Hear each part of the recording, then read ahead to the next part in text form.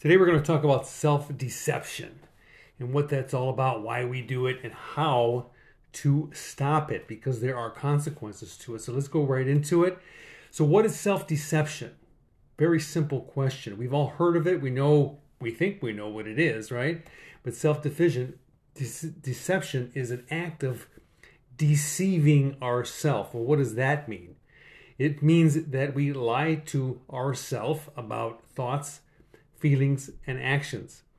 Not only do we lie about other people's thoughts, feelings, and actions, we lie to ourselves about our own thoughts, our feelings, and actions. And it becomes problematic. It's very common. It's not like, nobody does it, because we all do it. And it's very helpful in some ways, and it's very harmful in some ways. So we're going to look at that. We also, when we think about self-deception, sometimes that we're aware of it and we do it anyway. And sometimes we are unaware of it and we don't even know that we're doing it.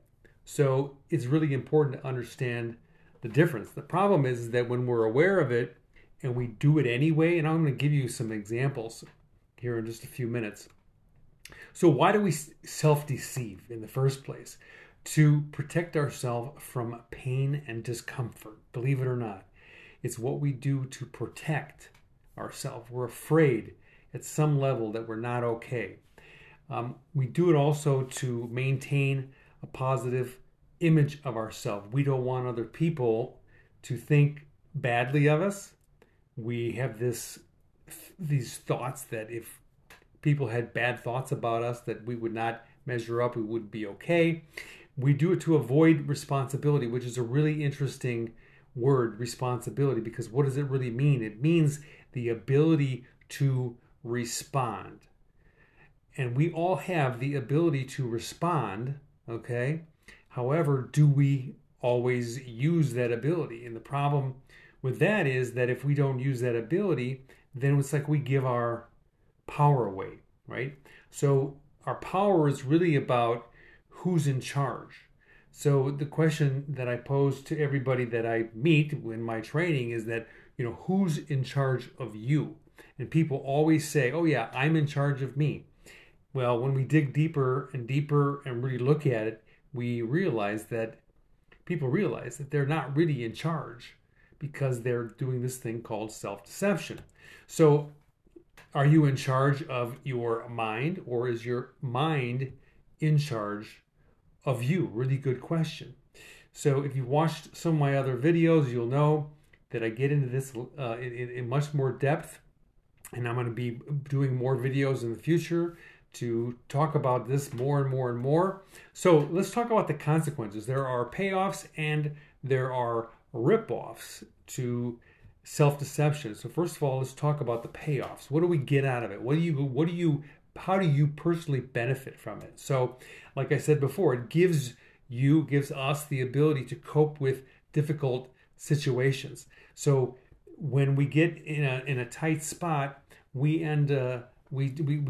deceive ourselves in ways like we say, okay, well, I committed to an exercise program and 4 people heard me say it, and now I'm tight on time and I can't actually do it. So what do I do now? Well, I'm going to come up with a reason why I can't do it, because I ran out of time, or I need to get something else done, or I said to somebody else that I was going to call them. Okay, there's a million and one different examples and a million and one different reasons. So the idea here is that it gives us the ability to cope with difficult situations, and also gives us the ability to maintain a positive self-image. Because if people don't, when they look at us, the perception that they have is that we are people that are dishonest, that we don't keep our word, that we don't do the things that we say that we're going to do, and on and on and on, then that's our self-image, and we are wanting to protect that as much as we possibly can. So there's also rip-offs to self-deception. And they're much bigger than the payoffs. The payoffs are more from an insecure perspective, whereas the rip-offs are more from a practical perspective. So when we self-deceive, right, it prevents us from changing. So we all want to change. We all need to change. Without change, things in life becomes very difficult. So the idea is that we want to change as much as we possibly can. And when we are lying to ourselves about, like, for example, you want to change your health. Well, if you're deceiving yourself about your exercise program, then your health is not going to change, and then your health suffers.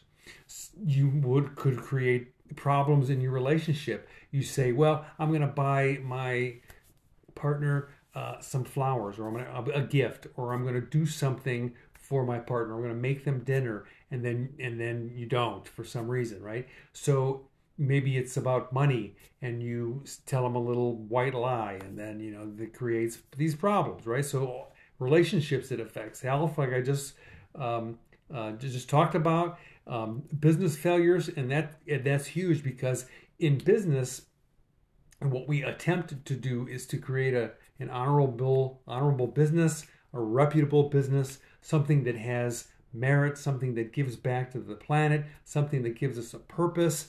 And when we're deceiving ourselves about our time schedule, about the money that we're going to spend or not spend, how we're going to manage our people, and on and on and on, then our business, goes down. So there's all kinds of problems that happen with that.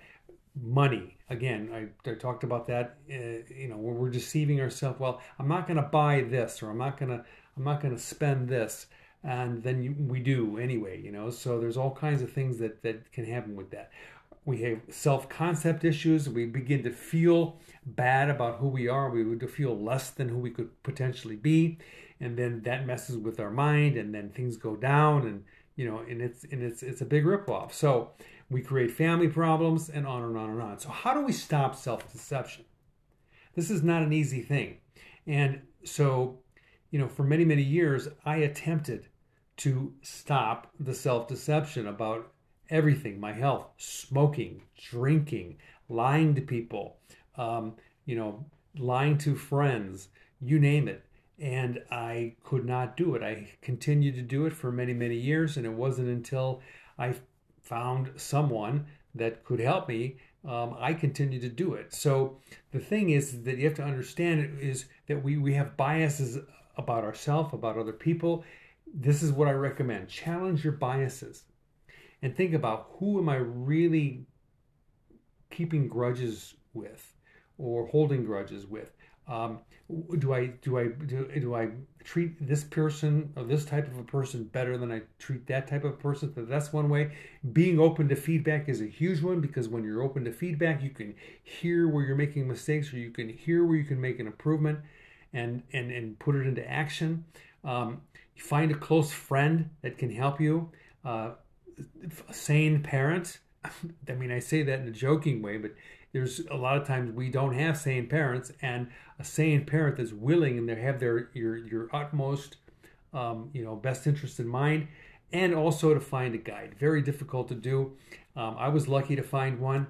And change your habits. How do you change your habits? Well, you're going to have to watch some of my other videos, because changing habits is easy once you know how, and in the beginning it can be very difficult. Changing your mind. Who's in charge of your mind? Is your mind in charge of you, or are you in charge of your mind? And it's really about having the control and practicing being in control of the thoughts that we have, and those thoughts that turn into action, so that we can create and generate different actions. Very, very challenging thing. And being honest with ourselves is one of those things that we choose. And when we choose to be honest, we can be more honest with ourselves. Tell the truth. Clean up lies. This is a big one. I recommend this in my book called The Ultimate Game. If you don't have a copy of it, go to my marketplace. I'll leave a link below, and you can see and you can get it from my marketplace. Admit that it's complex to change, to stop self-deception. Just admit it. This is difficult. This is hard. And instead of saying, I can do it, and then never doing anything about it. know that there's no easy answer. Nothing is good or bad. If you decide to take this challenge on to stop the self-deception and then you make a mistake, don't worry about it. Don't consider yourself good or bad. Just know that you're on the path and that you're willing to do something about it and keep going. Continuous education is very important. Read. Watch YouTube videos. Watch them. Keep yourself going. Seek out new information. Be an information junkie, right?